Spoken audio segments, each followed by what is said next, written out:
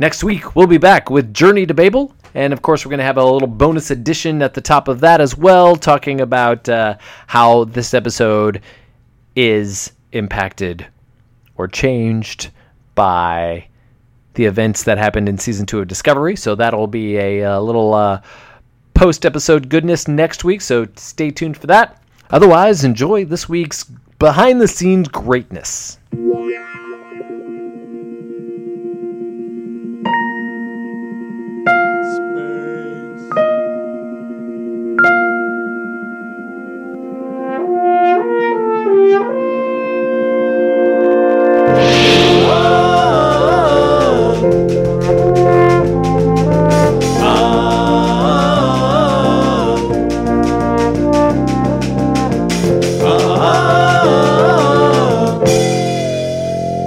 Found in the past that egos can do a lot to make TV less good, to make it more good, to make it different, to change things. It'll be your opinion whether or not it's for the better or for the worse. We're going to get into that and so much more on this week's episode of The Brothers Trek About. Coming at you here from Austin, my name is Matt, and as always from Houston is my brother Ken. Say hello, Ken. Hailing frequencies are open. They sure are. Well, this week we are not only going to discuss the important battle between the two Genes, Gene Roddenberry and Gene Coon, but we are also going to be discussing what happened to Desilu. And actually, I think that's just where we're going to start today. We're just going to start on the collapse of Desilu. So as we've previously discussed in many episodes, most of the shows under Desilu's care was leaking money, right? We got Mission Impossible. They were constantly going over budget. Obviously, Trek. We've discussed that in a lot. And while they were renting space on Desilu lot, which we know about, right? We got Mayberry. Mayberry was on the Desilu lot. Gomer Pyle's base was on the Desilu lot, and also the Stalag from Hogan's Heroes, also on the Desilu. And the company shows earnings in 1966 of $19 million, more than half of which was coming from the rental stages. However, it turns out that Lucy's own show, The Lucy Show, was the only one in their catalog that was making any kind of profit. So, set the scene here. It's the summer hiatus between the first two seasons of Star Trek, and Desilu now decides is the time to sell. They feel like they can't keep the shows up and running anymore. They feel like the money's just coming out like a sieve. And just next door, with literally a fence between them, was Paramount Pictures, who is very interested in taking over Desilu off of Lucy's hands and making a profit off of those extra sets. I think part of this is that as Lucy's getting older, right, people around her, people looking out for her interests, would rather see her leave with a stable fortune than a fortune that's at risk because, these shows are making demands and maybe they'll work and maybe they won't. Why have Lucy at risk for things going poorly? Or she could leave now, get a block of money, put it in the bank, and she's safe. But going forward, maybe she'll become richer, but, does Lucy need to be richer? But on the downside, she could lose her shirt, right? And she could lose her fortune, and that would be sad. So there are people who are just kind of let's protect Lucy from risk. Yeah. Get out, make it safe. And this is part of the problem of having, one person who owns the thing, rather than, a company in which there's, a million investors, and theoretically everyone, it's in perpetuity. This is not an in perpetuity venture. So quick interesting history about Gulf and Western. They started off as just a metal company who used to produce bumpers for cars. They had agricultural products that they got into, home consumer products, agricultural. And when they bought Paramount Pictures in 1966, it would end up being a turning point. There were still things that they had owned, like New Jersey Zinc, They owned a sugar company for a while. It was these kinds of things that they eventually got rid of and then just became, the Paramount Corporation in 1989, which of course is how we know it now, right? So it got rid of everything and just started doing publishing and entertainment, mass media, and all that kind of stuff. So that's kind of interesting. Also, one of their early buys in 1969 was also Sega Enterprises. So that's kind of interesting as well. But to get back to where all of this comes together. So like I said, the physical neighbor to Desilu is actually Paramount Pictures and Gulf Western, which obviously was a cash-rich parent company, Gulf Western. And they're looking to expand. Paramount also had nothing going on TV. It was all movies. So they were really excited to be able to get in with Desilu, get a relationship going with a lot of the networks and see what they could make happen on their own right. So needless to say, Lucy was a little bit resistant, right? The first female studio head didn't want to lose her studio. And even at a key moment in her negotiations, she fled down to Miami to do a episode of the Jackie Gleason show. And the lawyers are calling her agents are calling her. She's not picking up the phone. So finally her lawyer decides he's going to go down there and find her. So he finds her hotel, and she said this about that moment. I just couldn't make up my mind. Mickey, her lawyer, had to have an answer. 24 hours or we blow the deal, he says. So we went over the whole thing again, and I started to cry. I needed an hour, I told him. I just got to have an hour. So she finally talks to Bloodhorn, who is the guy who owns Paramount, and she says, I talked to him. And do you know what he said? He said, Miss Ball, one of the things I'm prepared to like about you is that you care. So I cried again, and then I said yes. So Gulf and Western Industries absorbed Desilu Studios in a $17 million stock exchange deal. Gulf and Western combined with Paramount's holdings with Desilu's 3 studios to become a 62-acre property. In return, Lucy's 60% of the controlling interest of Desilu stock was traded for $10.2 million of Gulf and Western stock. So that's a pretty good chunk of change that she ends up with at the end of that deal. It really is. So there's 2 ways to calculate it. We could figure out what that stock would be worth.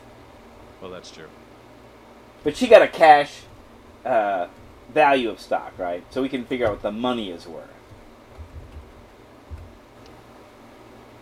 60% of her controlling interest in Desilu stock was traded for $10.2 million into Gulf and Western stock. It's 1968? Yep. $75.5 million. Wow, in today's money. That's amazing. So besides giving up Desilu, Star Trek, Mission Impossible, and Mannix, don't forget about Mannix, Lucy made arrangements to end The Lucy Show. The series was a hit, and it was the second highest rated show on TV. So Lucy still owned the series, but she didn't want to hand it over to Gulf and Western. Instead, she would sell it to syndication, and then for the 68-69 season, would launch a new series called Here's Lucy. Paramount could own that show, and CBS would happily place it into Lucy's long-standing Monday night slot. Which, if you think about it, is fascinating to think that, one of the earliest sitcoms on TV from the early 50s was I Love Lucy, who, her and Ricky had their breakup. She brings back The Lucy Show. She's continuously on TV, and then she loses The Lucy Show, but then she starts off this other show for Paramount and CBS that also, she literally was for almost 2 decades.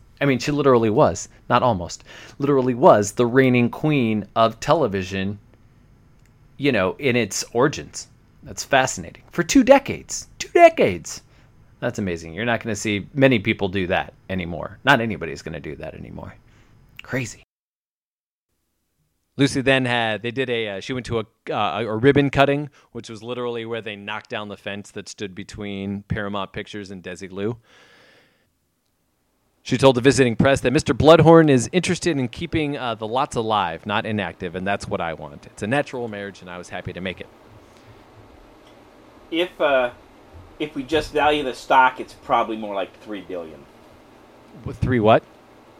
$3 billion. $3 billion. Oh my gosh. Yeah, I mean, if she just owned the stock and never did anything with it, and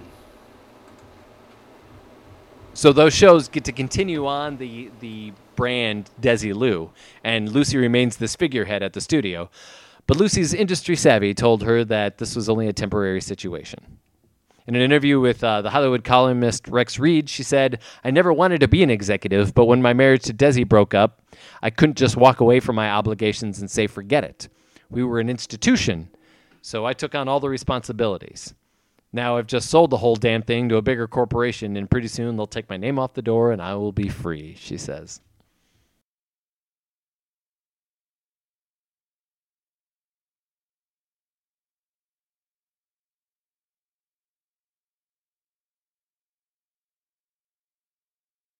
Interestingly enough, after selling Desilu, Ball established her own production company called Lucille Ball Productions in 1968. The company went to work on her new series for Here's Lucy. The program ran until 1974 and enjoyed several years of rating success. Ball returned to network television again in 1986 with the short-lived Life with Lucy. But what was she at that point, like 70 years old or something? It lasted 8 episodes before it was canceled. First for Ball because of poor ratings.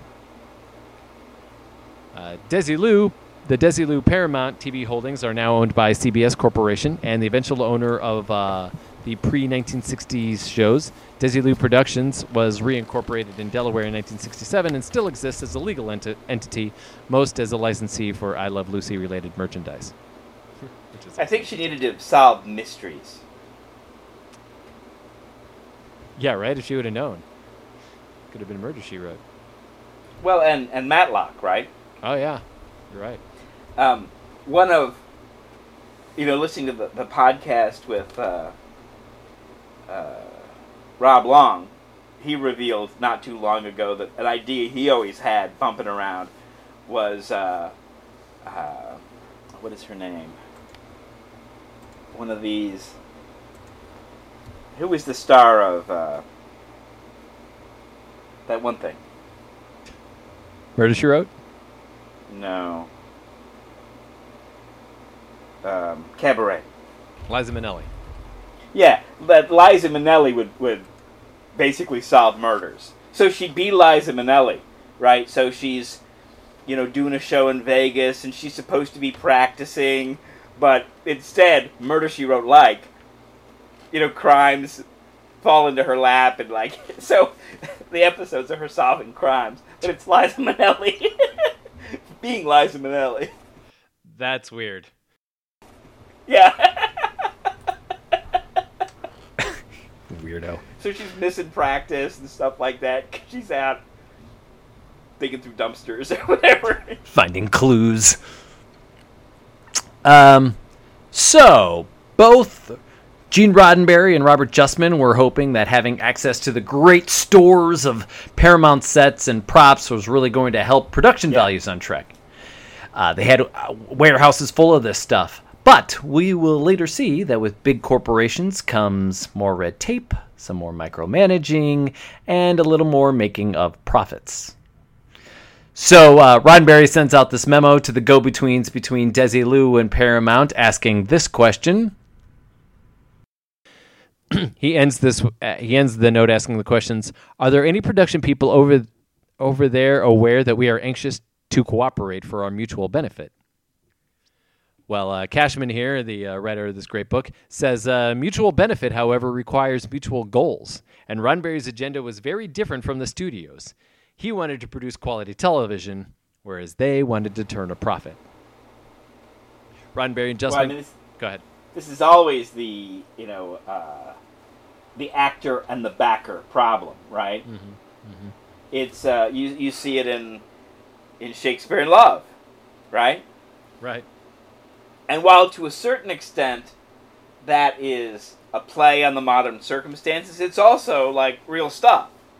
That there was the money, and the money wanted to make more money, or oftentimes in patronage, you wanted to enhance your status in ways that you could not purchase.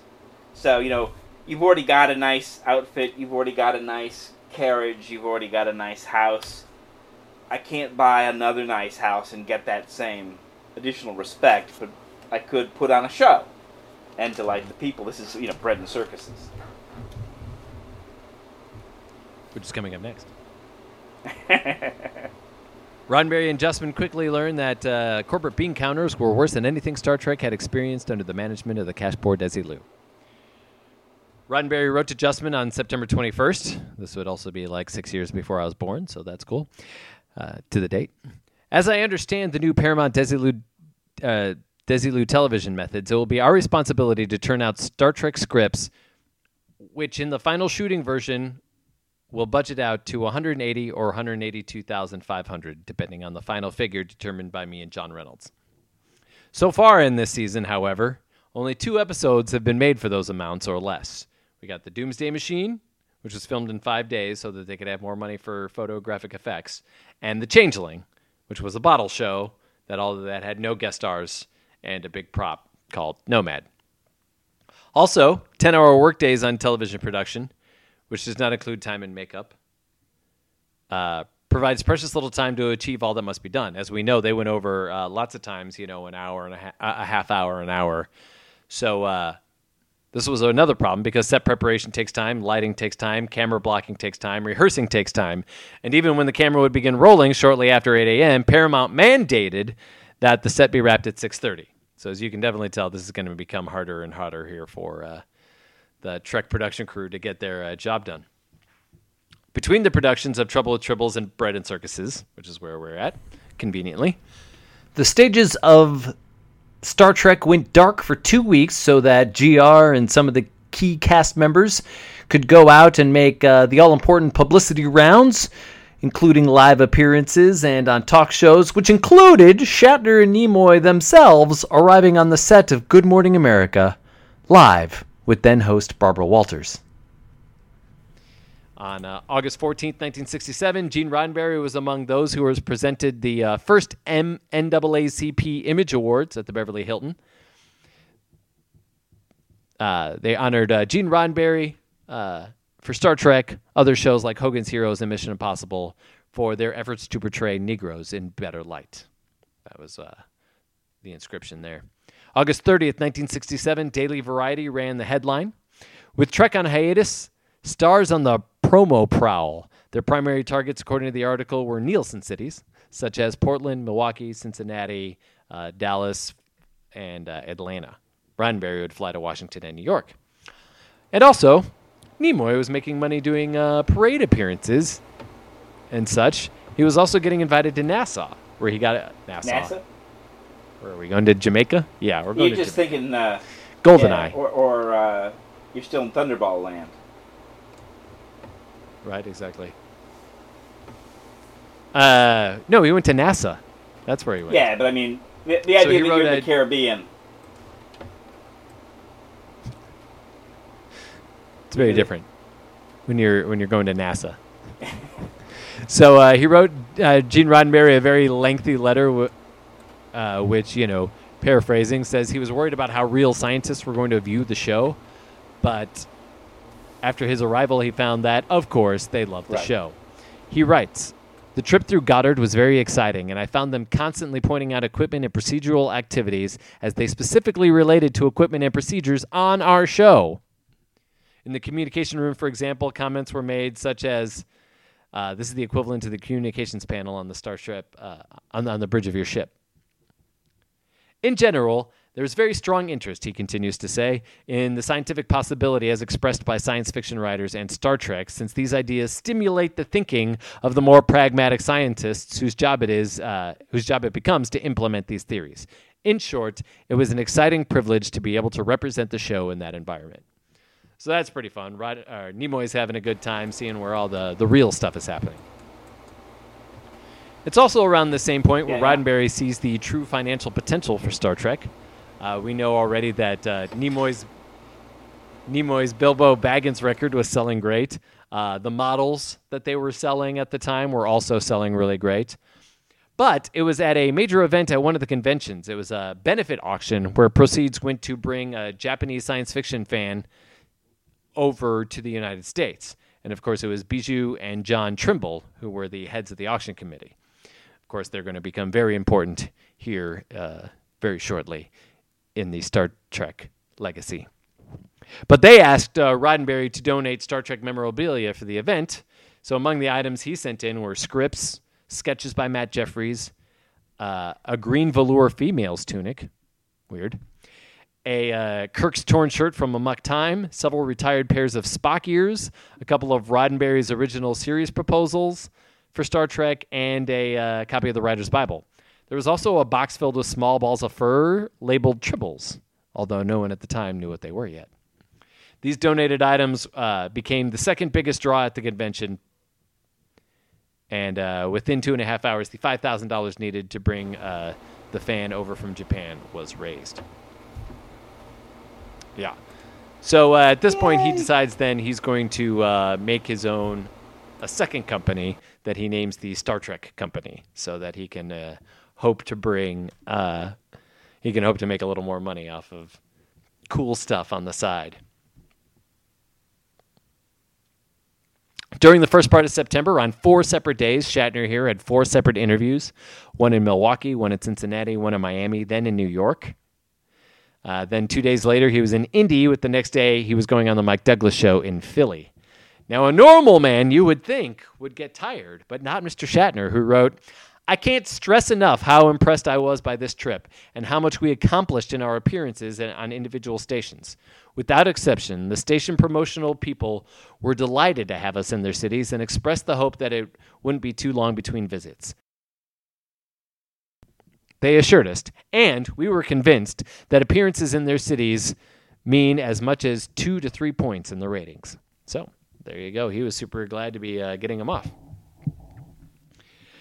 A year previous to all of this, though, the Trimbles, who we just mentioned, ran into Roddenberry at a convention. Roddenberry said, "Hey, if you ever make it to L.A., look me up. I'll get you a tour of the set." So it's at this point now in the calendar where they then decide to go to L.A., and Roddenberry, and they take Roddenberry up on his offer. And to their surprise, he not only remembered them, but still offered them the tour. Bijou said this. He would often let fans come to the set until he found out that their insurance wouldn't cover it. Whoops. But he did take us to lunch, and then we talked about the show, and he was thrilled that this creation was responded so much by fans. We talked for quite a while, and then he took us to the set. We were impressed by the workmanship and by the enthusiasm from both workers and the actors. Roddenberry then offered, like, "Hey, come back anytime you're in L.A., I'll show you around again." It was great. And oddly enough, they were fired from their job, and they ended up moving to L.A. Oh, no, they got a new job in L.A. But then once they got there, they were shortly fired due to downsizing. Bijou goes on to explain, "Both of us were speed typists, so we got job at a script typing service.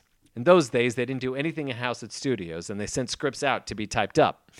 And there were only like 3 of these services, I believe. And they all had to be close to the studios. So the one we worked at was the one closest to Paramount and Desilu. So we got all of these scripts from them, for the Marlo Thomas show and things like that. And Star Trek scripts started coming through across the desk. And they'd bring them over to us because they said, well, you're science fiction fans. You'll understand all this gobbledygook. So we began to get more and more acquainted with Star Trek. And then John talked me into letting us make the deliveries. So they would let him deliver the scripts over to the studio, which at that point he got to talk to Gene a lot more. So that's kind of one half of what I wanted to talk about this week. The other big thing, of course, as I alluded to earlier, was the war between the Genes. Gene Coon, Gene Roddenberry. Which wasn't really a war. I guess calling it a war is maybe overstating what it was, but it was 2 people who had very different ideas of what the show was. And not surprisingly, the creator is going to win out. That's probably not too shocking. But I'm going to start this story by telling you a love story. Aw. So as gruff and his exterior was, Gene Coon was a man who had a big heart. He liked to tell epic love stories, like Metamorphosis, for example. But he had one of his own in his life. When he was discharged from the Marines, Coon went ahead and, like many people, went to school on the GI Bill. He went to the Columbia School of Broadcasting, Two of the women in that class had caught his eyes. Coon had developed a fondness for one of the girls, Jackie Owings, and she seemed to return the feelings, but she was engaged to be married. Right? Delicate situation. And since she was engaged, Coon decided that he'd date this other woman he had his eye on, and her name was Joy. His secretary, Gene Coon, who knew him very well, said that it was never a passionate love, even at the beginning. It was just that she was there. Devastated that the love of his life had married another man, he began dating Joy, and within a year they were married, and 10 years later, Coon had become terribly unhappy in his marriage. Jimmy Doohan recalls, "She didn't love him as much as he had hoped." Gene said that's what broke his heart the most. Nichelle Nichols also tells a story about them being at a banquet. Both Genes and neither of their marriages were working. She puts it like this: everyone at the table was obviously uncomfortable witnessing the wives' withering put-downs, while Gene and Jean just sat silently smoking their cigarettes, staring off into the distance. Difficult. Even more difficult. As fate would have it, a short time later, Coon had a reunion with his first crush. Jackie, now divorced, had had a modeling career. And one day, Coon, on his way into work, looks up and sees Jackie looking down on him from a billboard on Sunset Boulevard. So as soon as he gets to work, he dives into the casting photos to see if he can find her. So he calls her in for a casting gig, but doesn't let them know who he is. So she shows up and sees Gene, and they go into their office. And according to the secretary, an hour later, he came out the happiest he had ever been. So he tries to end his marriage and starts living with Jackie again. But his secretary has this to say, which is that's when he was really stressed, because that period when he had Jackie and he was still looking after Joy, and he had this new house to pay for and the old house to pay for, these dogs that he left behind whom he loved. So, of course, he had to get new dogs, and then Jackie didn't want to work, so he got her and is taking care of Jackie and Joy and the dogs and the vets and all of these things. Cashman goes on to write, amidst all this change in Gene Coon's personal life, there was a great change turning in his professional life, too. Cashman goes on to write, Gene Roddenberry, of course, he had always aspired to be famous, and he wanted to be perceived by his peers as the next Jonathan Swift, right? We've talked about him before. An influential writer of stories about social stigmas, prejudice, sex, politics, and religion. Gene Coon, on the other hand, was merely happy to entertain. He was not driven to be revered as a creator of a message-heavy drama. And he said he was not about to risk his career over a single TV show, whereas Roddenberry was. So here we are. Two fundamental differences between not only, how they want to be seen for the rest of their lives, but also regarding the tone and the direction of Star Trek, right? As we've been talking about the last couple of weeks, we know Roddenberry did not appreciate I, Mudd and The Trouble with Tribbles. He found them too lighthearted. They weren't very message-heavy. And so because of those two things, obviously, did not work out very well for these two. So another thing that Roddenberry had with what was happening in Star Trek lately is he felt like there was a lot of redundancy. He felt like we were seeing the same kinds of stories over and over again. And this was also pointed out by D.C. Fontana, who wrote a memo talking about some of the scripts that they had in production that seemed like episodes of things that we had already seen. Half of these episodes would end up being shelved because they couldn't change them in any meaningful way to make them dissimilar for what we had seen in the past.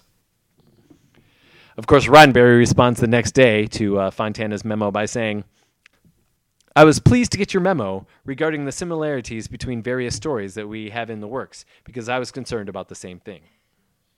So now Roddenberry then pushes D.C. Fontana in charge of keeping this very thing at bay. So now there's forces now working against Coon, while not directly against Coon, right? Right. So Roddenberry comes back. He sees what's happening with Troubles with Triples. He watches an edit of I, Mud and doesn't hate them both, but just feels like it's not what he wants for Star Wars. And Roddenberry... What's that? Star Trek. Star Trek, yes. Sorry, thank you.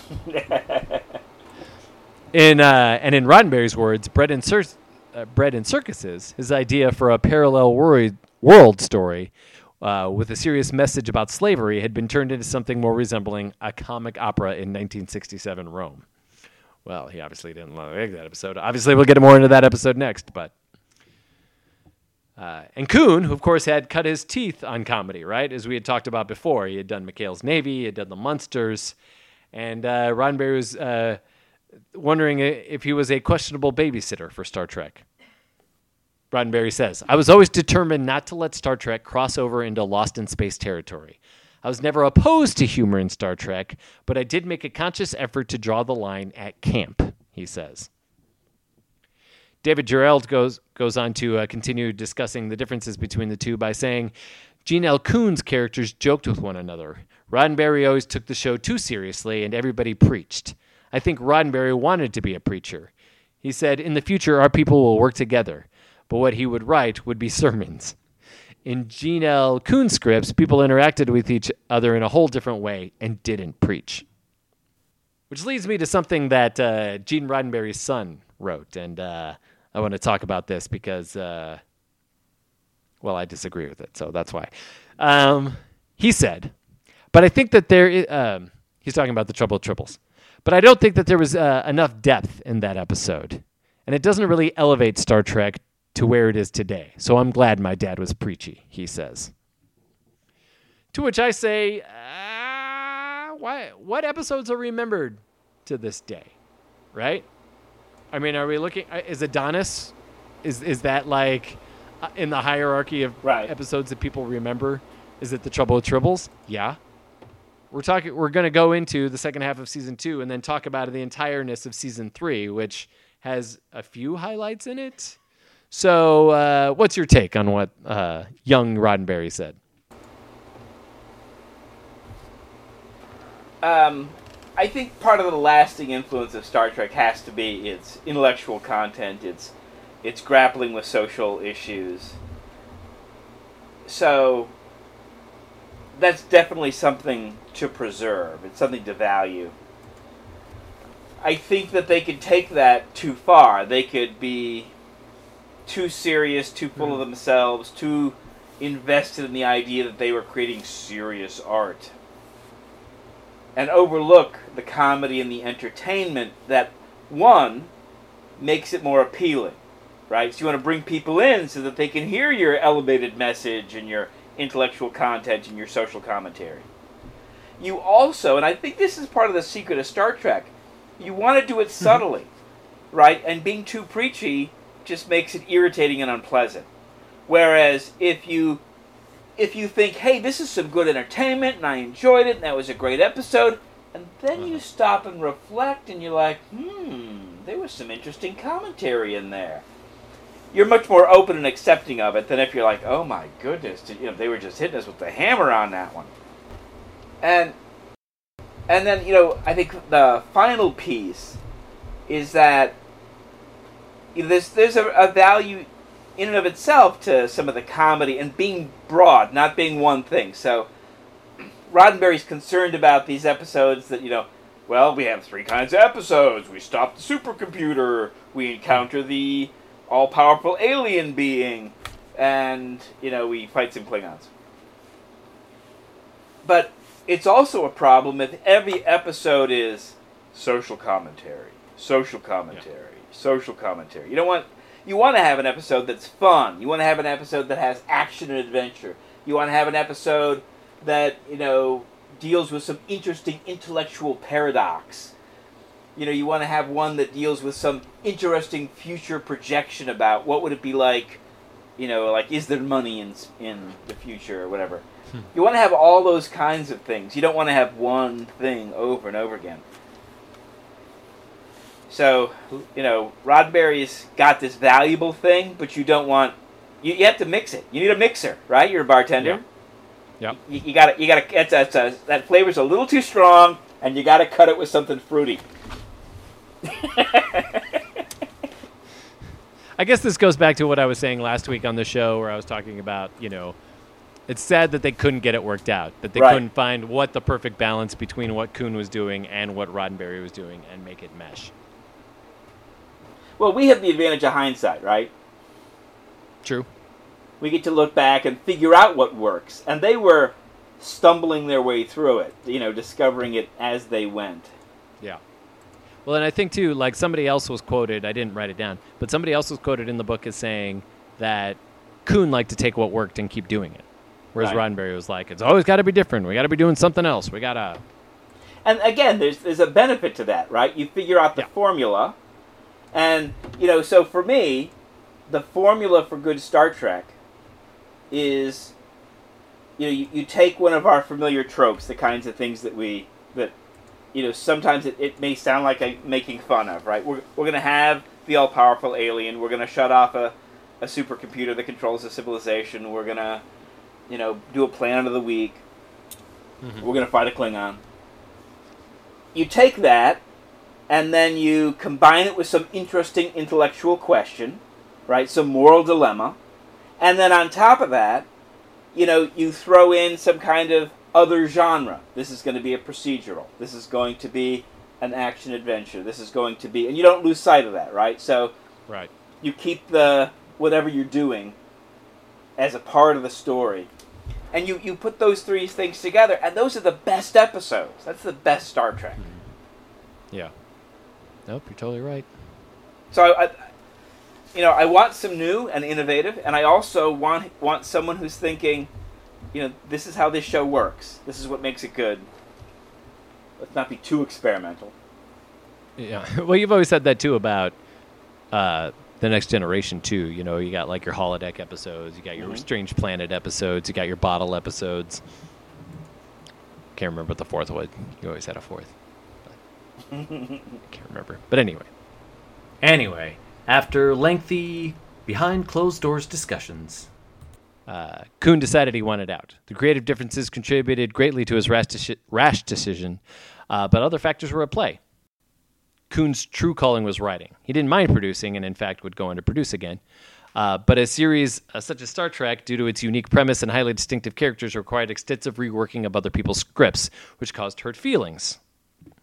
And this, in addition to fights over the creative direction with Roddenberry and the critical nature of the memos from Justman, Fontana, and Robertson, were wearing Coon down.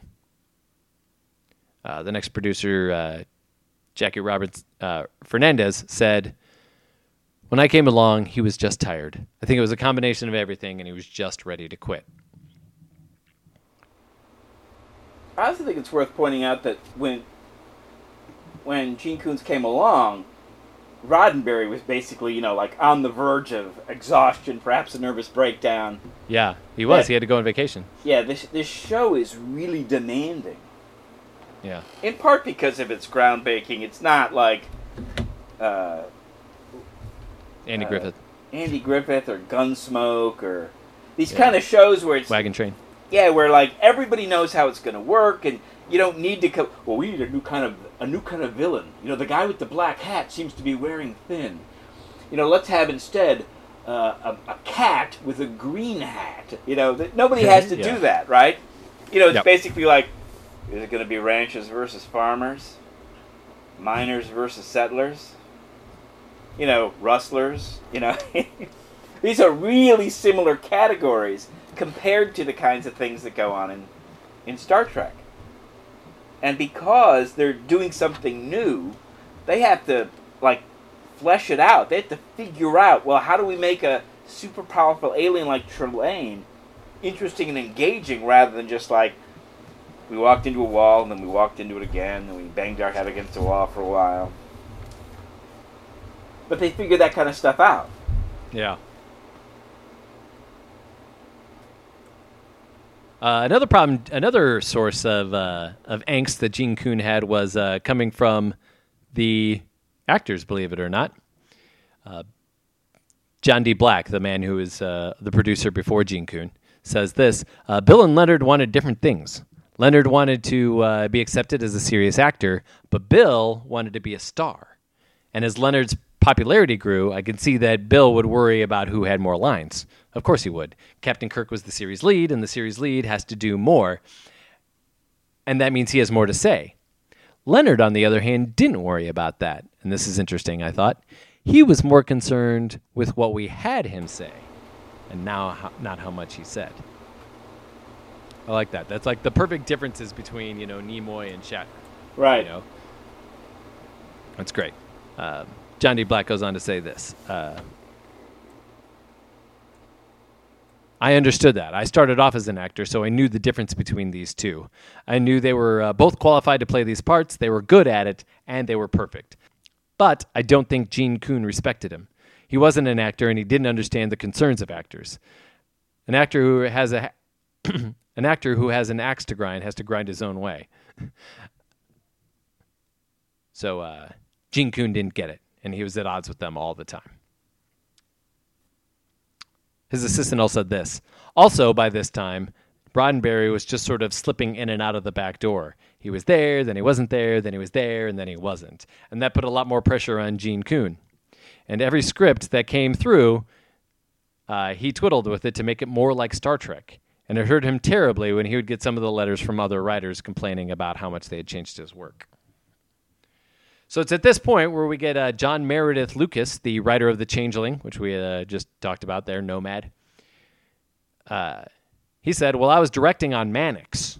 I had written a script for Star Trek, and was finding time at night in between takes. Then Gene Coon calls me to the set and asks me to stop by his office when I was finished. So Lucas goes by Coon's office, and he says, hey, you know what? Why the hell don't you take over? You produced The Fugitive and Ben Casey and all that shit. So at first, Gene Roddenberry wouldn't let Gene Coon leave because of the contract. The only way they'd let Gene out was if he continued to write for the show. So Lucas, in the meantime, was invited to Roddenberry's home that Sunday. He meets Roddenberry's wife, and they got on really well talking about science fiction. The next day, he's on the lot, and he sees, hey, my wife says you're going to be the one. This is flattering, but it's hardly a firm offer. Until the next day when a telegram arrives, and Gene Roddenberry had officially offered him his job.